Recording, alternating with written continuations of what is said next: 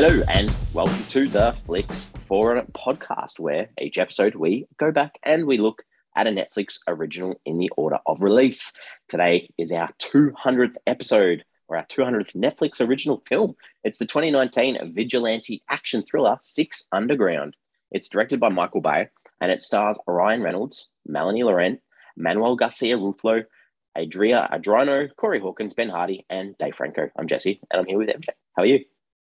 I am very well. I'm very excited to be here. And I don't want to get too excited because we are going to do a special episode next week where we discuss the first 200 Netflix original films.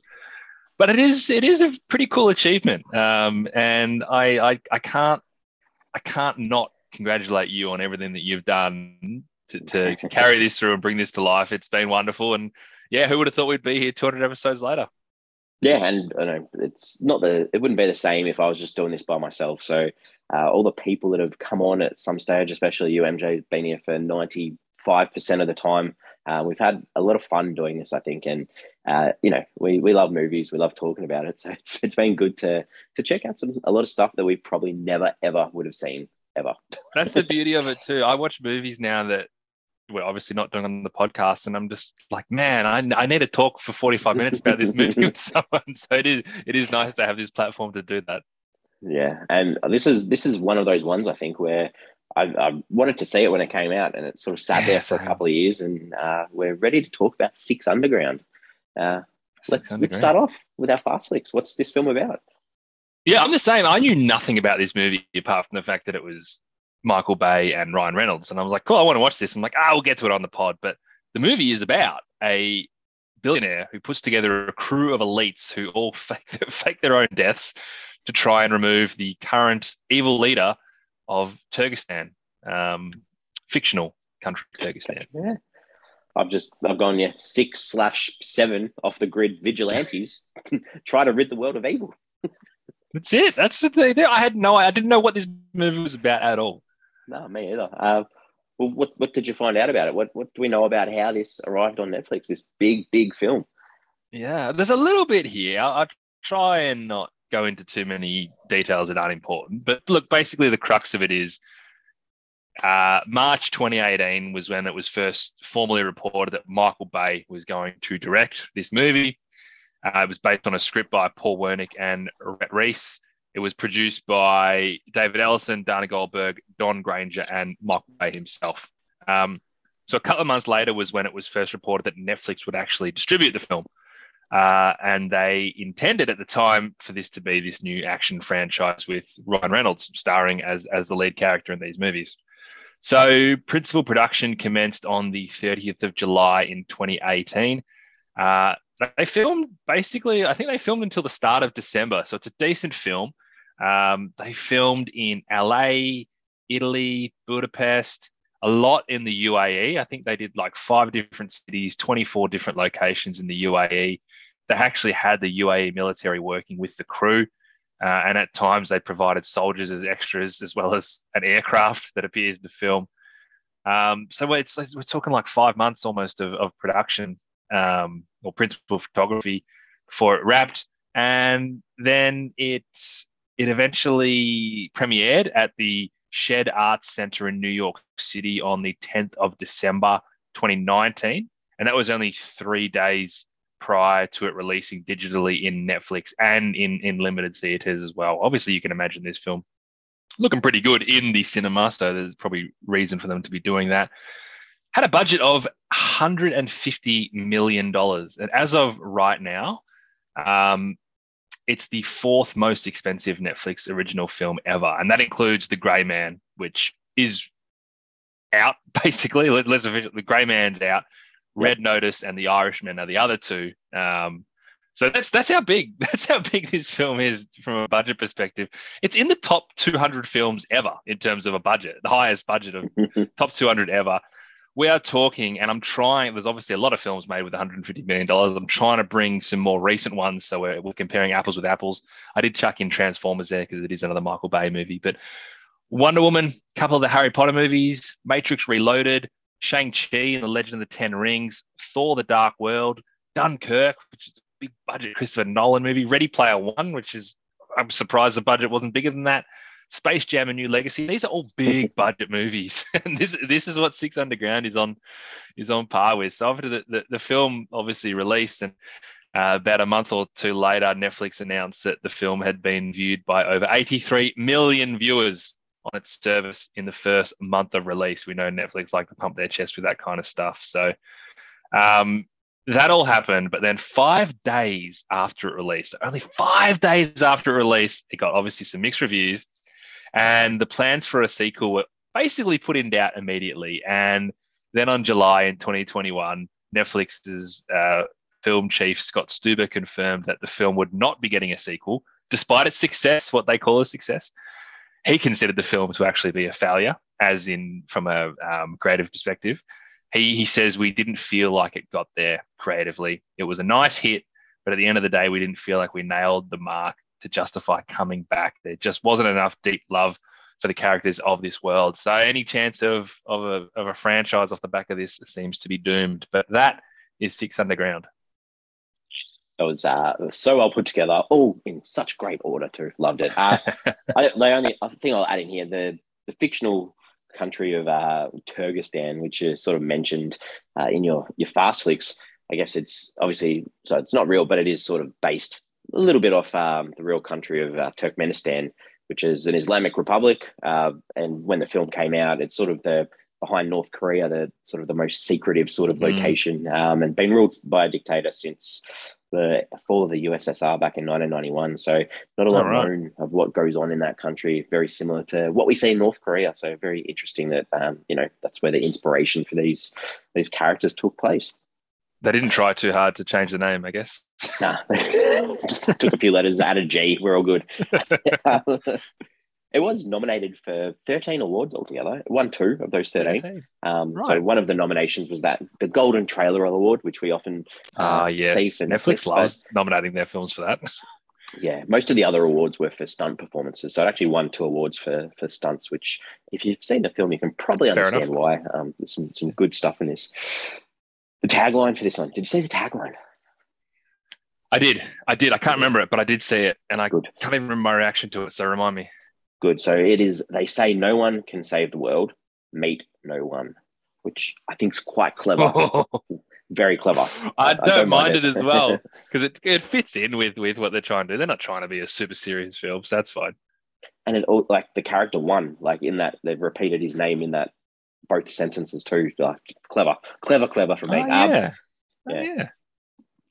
Translations across the world. So not a lot of deviation here, but so Portuguese, it's called Squad 6.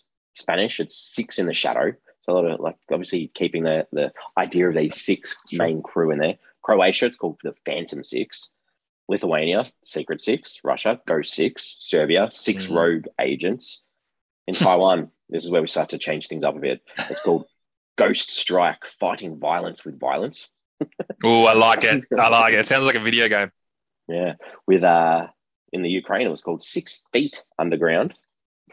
And in Vietnam, it was called 6 Underground, The War of the Underworld. To me, that sounds like a supernatural kind of anyway, yeah. So some interesting. I like the title 6 Underground. I think it's a good title. Once you watch the movie and you realize what it's about, I think I'm happy with that title. Me too. Well, let's talk about what people have been saying. What are the critics and audiences saying about this film? What are they saying? So it on IMDb, it has 172,000 ratings. That's really high. So I guess when Netflix calls it a success, it's because it got eyeballs, right? And you'd be pretty annoyed if you're spending $150 million on a Michael Bay movie with Ryan Reynolds and you weren't getting eyeballs. But it's at a pretty respectable 6.1 out of 10. That's not bad. That's considering they basically talk about how they had to can any sequels because it didn't work. That's not a bad number. Letterboxd, didn't love it as much. 2.5 out of 5. 82,000, nearly 83,000 ratings there. So still good numbers. 2.5 is not a great score, but it's not a horrible score. So it's, it's kind of hard. I think there's people that will just flat out like this movie because of it just gives them what they want. So yeah, I can see what they're saying by creatively it was a flop, but people still kind of liked it a little bit. We yeah, and when you've got 83,000 ratings on Letterboxd, you're going to have a very mixed bag, especially with the clientele on there as well. So yeah, I don't think that's too bad. Rotten Tomatoes, uh, the critics have got it at 36%. That's on 97 reviews, so it's a rotten. And the audience had it at 60%. So a lot higher, and also almost the most I think we've seen from an audience on Rotten Tomatoes. Over 2,500 people. That's pretty high. Yeah. Which is interesting. Yeah. Critics don't like Michael Bay in general. Yeah. They just don't like the fact that this is a guy that gets big budgets and doesn't do much more than big action sequences. But there's a place for it, and that's why people keep giving him jobs. Exactly. Well, what are your early thoughts on this one? Man, like the first 20 minutes of this film was so good. I was so into this film at the start. That opening sequence was electric. I thought this is going to be a cracker, and it just kind of went nowhere. It jumped from scene to scene. It kind of splashed back and forward through time to try and give you some details and some context. I feel like there was this weird inconsistent amount of narration that Ryan Reynolds had, which I wasn't sure if this was like a movie that was being narrated or not, but then sometimes it was. It was strange. And I just got really lost in the whole thing.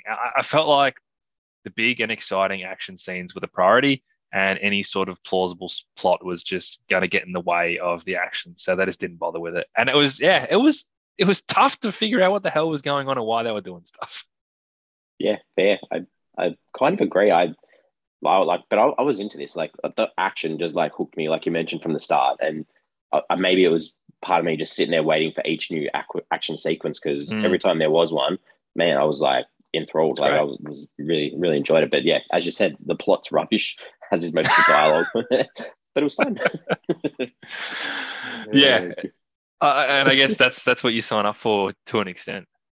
Yeah, good. Well, the characters in this they've got very original names. We've got 1 through to 7.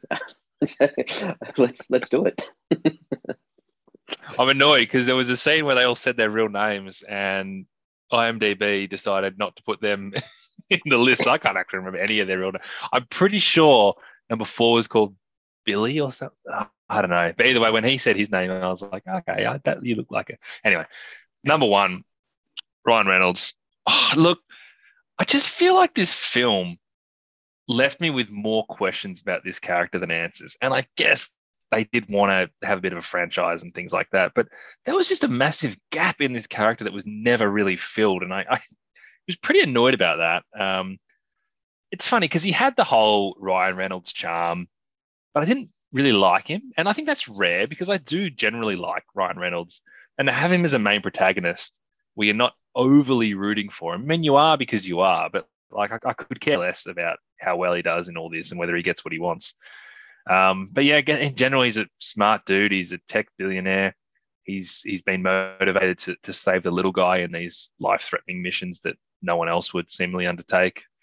But not doing it for fame or notoriety, just because it's the right thing to do. He's just like a classic Robin Hood type, I guess. But yeah, there's just so much about him that I didn't get the answers that I wanted, or don't understand. I don't know why he does and his backstory. I just don't know. It's not there. Yeah, and I reckon it'd be fine if they just left that whole backstory out, but they dropped bits in between where it's like, where he had conversations, I think it was with Seven, and he's like, I know there's some heart in you there somewhere sort of thing. And then there's no sort of follow up with why he believes that or why that's there. So yeah, I'm starting to get really frustrated with the typecasting of Ryan Reynolds. I feel like at the moment he's just playing that same character in every single thing that he does. And it's that humorous sort of smart aleck character, and that's all we really got in this film. Apart from obviously he's loaded with cash. You got to call him the leader because he's the one that keeps the crew together and wants to focus on the making sure that their identities are kept a secret.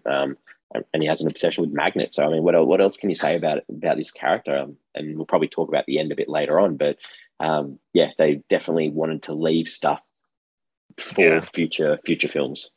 The thing that got me the most with it, and there's lots of stuff with his backstory about, I guess, like love interests and potentially children and things like that. But when he, like, fights a guy and one of them says to him, like, hey, where did you learn those skills? And you're like, we'll find this out later. I'm looking forward to seeing how he was trained or whatever. And it's just nothing. It isn't answered at all. Like, I feel like they could have given us something there. Very true. All right, number 2. What have you got to say about number 2? I felt a little bit misguided by her, and that could just be me, but I got the feeling that she wasn't. This is the relationship she had with number 3. I got the feeling she wasn't really into him, but just hooked up with him because, they were kind of isolated and, it worked.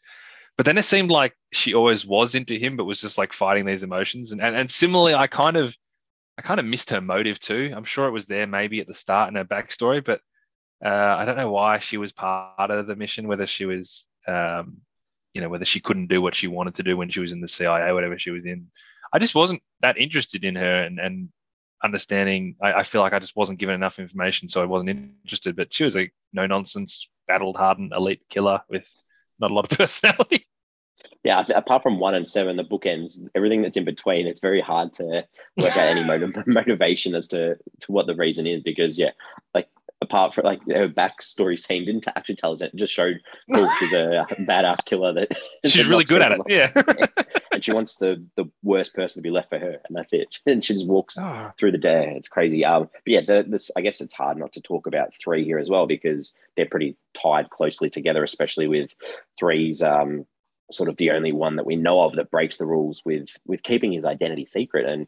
And that sort of links back to, he can't give his mother up, and they sort of build that connection in that, he wants to meet his mother and in the middle of a battle scene and things like that. So, and I found it interesting too, that there's no consequences for those 2 in, openly catching up with someone that they know, apart from a short little threat from number 1 in the backseat of a car for number 3. That's it. And in a movie like this, when your identity is such an important thing, I think it's probably needed some sort of, you expect some consequence of someone recognizing them or picking up on who they are. Yeah, and that adds more tension to the film and the characters and their mission. Whereas it was like, nah, we'll threaten you. You're not going to do it again. Cool. But we do it again, but there's no consequences. So it's all good. That's a good point. It would have been so easy to put that in, that somebody saw him, recognized him, and thought, that's actually so-and-so who said he was dead. Yeah.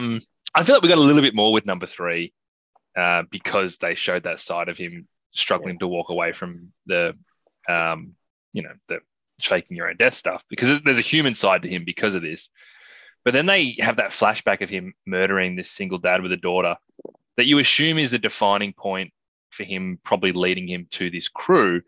But then you don't feel any sympathy for him because he still just basically kills anyone that he's asked to kill. So I don't really know why they showed that scene, because it didn't change him. It's the backstories for both 2 and 3. They didn't add anything or explain anything. It's okay, just like, cool. They're bad. They're people that are used to violence, so they're happy to continue with violence. Yeah. Okay. Good. I'm glad we're clear. Well, number leading into number 4 too, the parkour sort of dude. Some pretty good skills, but I guess the same thing for him was he was a thief. He was a jewel thief, and he got brought in based on his ability to run around and jump through things and run away, and that's it. Like, what else do we know about this guy? I mean, he was a comic relief a little bit. That's important. I don't know. He was somewhat desperate, misunderstood. I get the feeling he doesn't often put himself first, as much as being a thief is a selfish thing. The risk of what he does is always worth putting his life in danger, it seems. And it also seems like he is a hell of a team player. Like, he did tend to sacrifice himself quite a bit and just thought, I'm done here, you guys go, which is admirable, but it is also, there's something going on there about how much he cares about himself, which could have been unlocked in future films, I guess. True. Number 5, the doctor removes a bullet from a body at high speed in a car, and that's all I know. Yeah, she's a beautiful lady who's a doctor. That's my notes. I don't know, and there's nothing else about her. And the same with the driver, number 6. Just a bit of a cameo, really. That's all it was. That was clever, and he was funny. And again, he was playing Dave Franco, basically. Yeah, true. And then we finish off with number 7, the newest recruit, I guess, who's you get a bit of context as to his background story, and it's all sort of summed up through his trauma of being a soldier, being a veteran, not being allowed to pull the trigger on a certain incident where he could have saved a lot of lives, and that sort of being his flow through in this, in that he's always going to be the one that wants to pull the trigger if he needs to make that call. I feel like the inclusion of him into this group was supposed to feel more symbolic, though, because he had that ability to try and humanize them all, and he wanted to know their names. He wanted them to act as teammates, not just like being dispensable on every mission. But I just think that fell a little bit flat. I didn't really feel that. It was forced and didn't really work. Because what I found strange about him is that he didn't seem to buy into the anonymity of it, or even the ability to move on completely from your past life. And I know that was kind of like the crux of this story in general, but he literally had just made this decision. Like, clearly he wasn't ready for it. Like, enormous decision to make. Hey man, do you want to like come help fight with us? By the way, you got to fake your death and just cut ties with everything in your life. And he's like, you know what? I will do that. And then like a week later, he's like, this is ridiculous. We can't be doing this. It's like, you just did it. Like, you should be the most ready to give it a go. So I just think that didn't work too well either. Yeah, fair. That sort of just leaves us with the villain and his brother, who are the complete opposites of each other. Rovach and Murat. And Rovach is like just your typical tyrant who doesn't care about his people, uses chemical attacks. And I didn't get any context as to why he had such hatred towards his people.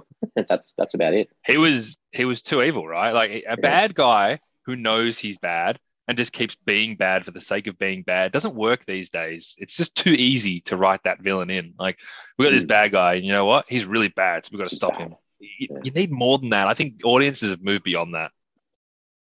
Yeah, and like, you know, if you've got a guy who's willing to gas his own people, like how, like, without any reason behind why he's doing it, you're not going to really believe the villainous of it. Like, you know that he's going to get taken down eventually. There's no question at all that he was going to succeed in this film. Yep. No, I agree. And like, Thanos has changed the world on villains. Thanos had a very clear mind about what he wanted to do, and whilst people disagreed with what he wanted to do, he had justification for it. And like, a villain needs to have that quality now. I think that I might be doing the wrong thing. In my head, I'm not the bad guy. And that's really important. And it's hard to do. This is so easy to do. Hey guys, we need a villain. Oh yeah, this guy. Well, how do we know he's a villain? Oh, he does all these things. It's like, oh, well, it doesn't matter why he does it. We got to stop him. It's just lazy. True. I haven't got any other characters. No, I think we've done pretty well there. Michael Bay. Let's talk about the director. Everyone knows Michael Bay, so it's not hard to discuss him. I went on IMDb to see what his top four, your top four recognized pieces are. Did you see these? I didn't, but I have to assume that Transformers gets a good so run. Out of his top four, three of them are Transformers. I was just his number one is Armageddon. And then you've got fair enough. Transformers, Age of Extinction, then Revenge, and then the first Transformers. There is top four recognizable pieces, which I thought was interesting. Well, I think that's kind of the main stuff he's done, because did he do Bad Boys? Yeah, Bad Boys 1 and 2 as well. Yeah. Anyway, and really for me, I just couldn't believe that I didn't realize there's actually 5 Transformers movies plus the Bumblebee film. Like, I thought maybe off the top of my head, like 3. But yeah, there's like 6 Transformers ones with another one coming. Transformers came out when I was like 18, so old enough not to just like fanboy into things. And I absolutely fanboyed into it when it came out, because I watched the cartoon as a kid. I loved that movie when it came out. I was so into it. So I've probably seen all the Transformer films, and they get progressively worse. And weirdly, they get longer and they get harder to watch. But when the next one comes out, I'll watch it again. I absolutely hated the first one, so I didn't watch anything. Oh no! Yeah. I loved the first one, man. I'm an Optimus Prime man from way back. And I, was into Transformers when I was younger too, but yeah, just did not enjoy that. So that was the franchise done for me. Oh no! Well, that's probably a lot of Michael Bay done for you. Like, you didn't get to see a lot of Michael Bay stuff. Well, Ambulance, his most recent film, was great. Like, highly recommend. Yeah, everyone says that. Yeah. Anyway, great. Did it have a story though? It was like. Without going into too much into it's like action. It's like this. It's, you talk about closing the streets across Italy. In Ambulance, he does the same during the pandemic in LA. So he's got free reign over the whole of LA and the streets. It's great. Yeah, fair enough. Oh, God. All right, let's talk about some scenes. Yeah, go for it. What did you like? I've got one scene which is basically the first 20 minutes of the film. I thought the whole opening chase was fantastic. That the tone that it set, the banter that they were having between themselves, there's that arrogance to them, there's charisma in it. And I'm just like, this is a movie that I want to watch. And think specifically within that 20 minutes, there's this awesome shot where Dave Franco spins the car 180 degrees and ends up side by side with his moving truck. And then the truck takes out the bad guys. That was just so cool. And then they've got the humor stuff with like the nuns and then like all the babies and then the puppies in slow motion, the mum getting hit by a pigeon. When he put on Spice Girls, like everything about it was fantastic. And also, when they killed off Dave Franco, I thought that was awesome. I think it was so clever. I'm watching this film. I told you I knew nothing about it. And then I'm like, oh, Dave Franco's in this film. I didn't know Dave Franco was. That's great. I like Dave Franco. But to have the balls to kill him off, I love that too. I think it's brilliant. It was such a good opening 20 minutes. And I guess that's because there wasn't a lot of story in the opening 20 minutes. Because when we got to settle down and put a story in here, that's when it lost me. But that's the stuff that I liked. It just went so downhill from there. Yeah, I'm exactly the same. I've literally got most of the stuff you said. The first 15 minutes in Florence, Italy, the nuns, like you mentioned, like the bikes, the mums, the babies, the puppies, the poles flying from the buildings and going straight through car windows, the detached eyeball. It was just like human. And you add a bit of Spice Girls in there, you've got me on board too. And I just thought, that was non-stop for 20 minutes and it was just great. It was like you just wanted to see that. It was great. And then for me, like continuing on, like mainly for me, just each of those scenes where there was some kind of heist was great. Like the Vegas hotel, the killing scene, I thought was I just thought it was cool. The disguises coming in, cleaning people up, that was cool. The Hong Kong kidnapping where they kidnap Murat, like you've got the cranes and the pool with the water going everywhere, just adding that extra element of surprise and people trying to navigate those situations. The laughing gas gave a bit of humor to it as well. And there's some good movie references in there too, especially when they drop that THX sound, like the surround sound sort of. Yeah. And I was like, that was great. And then Ryan Reynolds quotes Eminem in the car when he starts. that was good. And then finally the boat as well. The boat scene with the magnets, like what a cool way to do an action scene. Like people just flying across the boat and in the kitchen, the knives, like, yeah, it was cool. It was really cool. Like the action. Was also good when Ryan Reynolds' character was just like, I honestly didn't know this was going to work or not. It's great. All right. What are some things that you didn't like? Well, I didn't like the whole Vegas scene. Firstly, because I actually never understood what the hell they were doing there. And all of a sudden, I just felt like we were just in Vegas and they're just killing people. And I'm like, what's going on? Who are these people? I know they mentioned the 4 generals earlier on, but it just jumped that scene without much context. And then I found the whole thing kind of weird. So I do have to. I did like that part, but the follow-on, especially when 2 and 3 got together, like that was just out of there. I didn't like that part. Yeah, I was also assuming they were going to get caught by doing that, and they just didn't. So they could have put that in somewhere else. So there was a scene or a piece of there was a bit in the heist scene in Hong Kong where number 7 is obviously on the sniper and things are going really bad, and he's like talking about the fact that he's got this bad idea, and he talked for like a minute.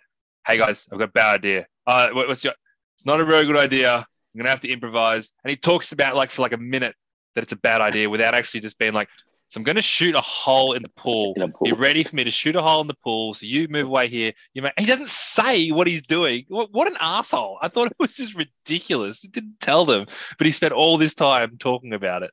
So that's terrible. I hated it. That was so bad. I thought it was cool when he shot the pool and all that kind of stuff. But what a terrible setup. It could have been like, guys, I got a really bad idea. Sorry.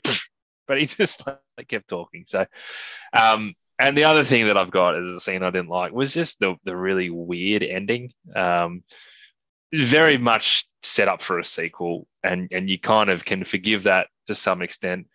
But when I think it was 4 and 5, we're just rock climbing together. I didn't actually know that they were close. They seemed to have some sort of romantic attachment, and they're just kind of walking away really unfulfilled to the plane. By the way, that jet is actually Michael Bay's private jet that they flew around in. Walking to the plane and I'm like, oh, nothing's we haven't answered anything. They're just nicking off, and I don't know what. It was a very strange ending. It was I think they just were cool. We need to add number 5 in again somewhere because we haven't seen her since the opening scene. So Were they meant to be like together, those two? I didn't know that. Yeah, I don't know. Who knows?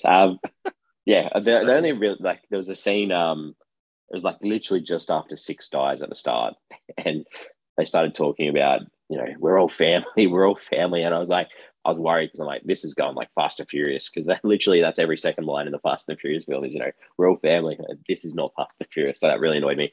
That's all I've got. I saw Fast and Furious 1 and 2. I've never seen any others. Oh, okay. Oh, well, family's a big theme moving forward. I do hear that. I hear that mocked. That's like mocked everywhere. Yeah, that's why it was cringy for me. Very cringy. Fair enough. Themes, ideas. What would this one say? I try to really think about this. Like, I only really come up with two main themes and ideas because action sequences isn't a theme. But the idea of doing what's wrong and pushing through all the bullshit, all the politics that stands in the way to do what's right. Obviously, there's reasons why no one else is stepping in to stop this dictator. So take it into your own hands, because I don't care what's stopping me from doing it. I'm just going to go and do it. And I hate to say it, but the idea of family is definitely touched on, and what makes a family and what makes that connection. I think number one obviously tried to resist that, and then number 7 kind of brought that notion in, and you sort of get the feeling that by the end of it they do feel like a bit of a family. So, but they're not strong themes. You don't walk out of this thinking that you've learned a lot about life.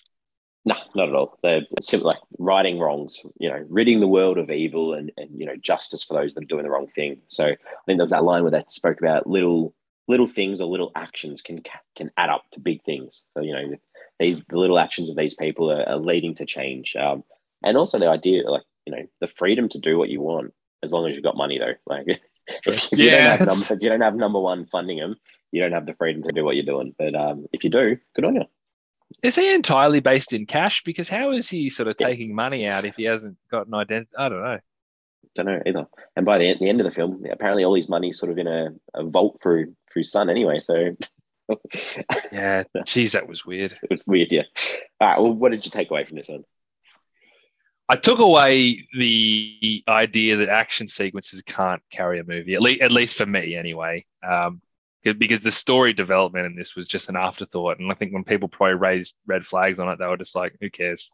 The story progresses enough for us to have these action scenes. We're going to keep doing it. And that's cool to look at and kind of enjoyable. But even when you want to switch your brain off, I kind of needed something more, because I got lost in the story because it just wasn't clear, and it wasn't a difficult story to follow. It was just jerky the way that it was edited. Yeah, that's fair. First, I've got a couple. So we've said this before, though. Like, you've got the poor brown people needing to be saved by the rich Westerners again, and it's a hard thing to do right. And it wasn't like necessarily a really negative thing in this, but again, it's that idea that the last 20 years since September 11, who are the villains in the films that we watch, especially big budgeted American war films. So yeah, it's just an interesting thing to sort of like think about. How do we change that? And who knows, the next 5 years, maybe the Russians are going to be the villains again, in what we see. Well, they are in Marvel movies. Yeah, true. The Muse, the band, they got a good workout in this film. They had heaps of songs. And I was just like, as the film was going, I was like, more Muse, there's more Muse. It was just interesting. I've seen them like 3 times, so the music's very probably familiar. Where the budget went as well. Yeah. And last thing, this movie was like over 2 hours. It was literally like under 2 minutes of credits. I don't think I've ever seen a movie this long. That. I thought the same thing. It's crazy. But especially a movie this expensive and this big and this many action sequences, I thought it must have been like every man and his dog working on it. I'm glad that you brought that up, because I thought the exact same thing. Yeah, like surely like you'd have 2 minutes just of special effects of people. Did you go into IMDb to look anyone up? I did. I jumped on for number 2, Melanie Laurent, and one of those faces of like, I know there's going to be a ton of films that I've seen you in, but I just can't quite put my finger on it. And there was a ton of things that I've seen her in. She is in Inglourious Bastards. She's in a French film called Paris from 2008, which is a very nice film. And she's also in Now You See Me. She's, I think, the detective that works with Mark Ruffalo in Now You See Me. So yeah, I knew that'd be. I couldn't figure out who she was. But there you go. Good. I did not go on. So question time. Have you got any questions that you'd like to ask? I'm very curious, Jesse. How many incredible drivers are there in like the police force? that like Dave Franco had to outrun about 45 different cars, and they all just kept coming from nowhere. Do you think they all just sit in cars ready to go for something like this to happen, and then they're off, and that's what they do? They're one day every 10 years or something. Possibly, and the Mafia, they must do really good crash courses as well. Yeah, like, and how many people do they have in the Mafia in that little segment? they just kept coming and just dropped everything they were doing for the day to jump in on this. Yeah, yeah, it's a good question. And they were so talented. They were. And did you see they wanted to film in Rome, but the streets in Rome are too bumpy, so that's why they moved to Florence instead. Too many potholes. Yeah, crazy. So did you expect? So we have this scene where one is at the opera, and he sort of picks up the waitress or the bartender. Oh, yep. And yeah, did you expect to like see her again at some stage? Like them communicating? Yeah, probably. Again? Yeah, probably. Definitely. Like, yeah, I think that was probably one of the things though that I was disappointed in, with not understanding more of the backstory and things like that. I actually don't even know what timeline that was in when he met her. Like, I was very confused by all that. Yeah. Because at the end, everyone else has sort of got someone else they're hanging out with, and they've just left him as isolated, obviously perving on his son. But they could have had that connection with him and left the son thing out. But also, like, the connection with the girl, was that like a long-term thing that he had to leave her? Did I miss something? Like, was that like 5 years earlier that he met at the opera? Like, I'm really confused. I think it was, like 2017, was it? I think. I don't know. Yeah, the timeline switched so much that it was hard to keep track. Very confusing. And I guess maybe the next film was going to be all about his backstory, but yeah, you missed the chance. Any other questions? That was all. All right, we're ready to wrap this one up, where we give a rating out of 5 for an average. What's your final thoughts for this one?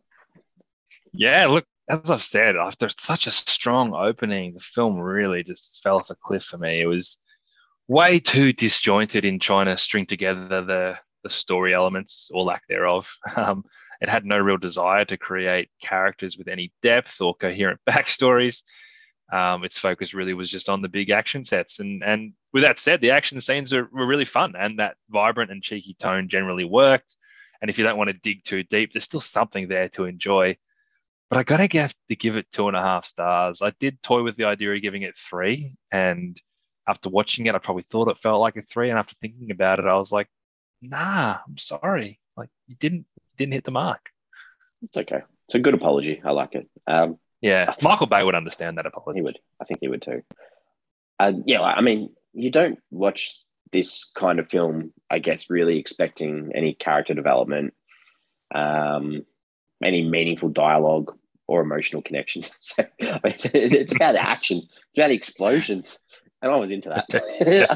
These set pieces were really, really impressive for me. I'm getting a 3.5 just to get it to a 3 average for us. I think it deserves a 3 at least. The character development, the story stuff, they're nice to haves, they're not must haves. No.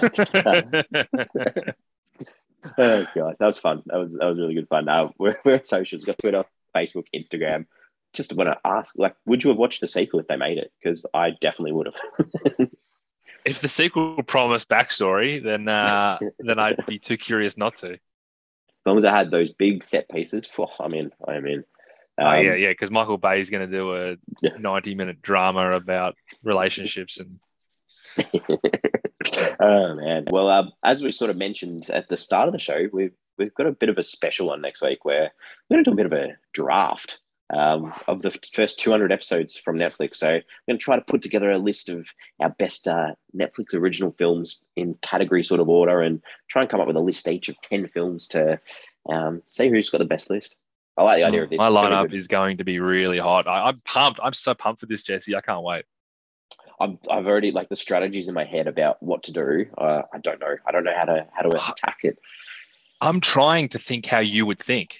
That's what I have to do. I need to figure out what you're going to be doing. There's going to be a lot at stake. I think so too, and I'm glad you're trying to think how I'm thinking, because I still haven't worked it out. So this is these are mind games, man. You're getting me all confused. Well, I think I know. I believe I know where you're going to go with, but it all depends who gets the first pick too. We'll have to work out a fair way of working that out. We should ask social. Ask our people how we should decide our first pick. Good. Should it be a coin toss? Should it be a random generator? What should it be? Don't know. Anyway, I'm really looking forward to this. We'll find out next week. So give us a listen next week to hear that. And thanks as always, MJ. It's been good. Thanks, mate. I'm glad we got to chat through that one. That's good. All right. We'll see you next week. Looking forward to it.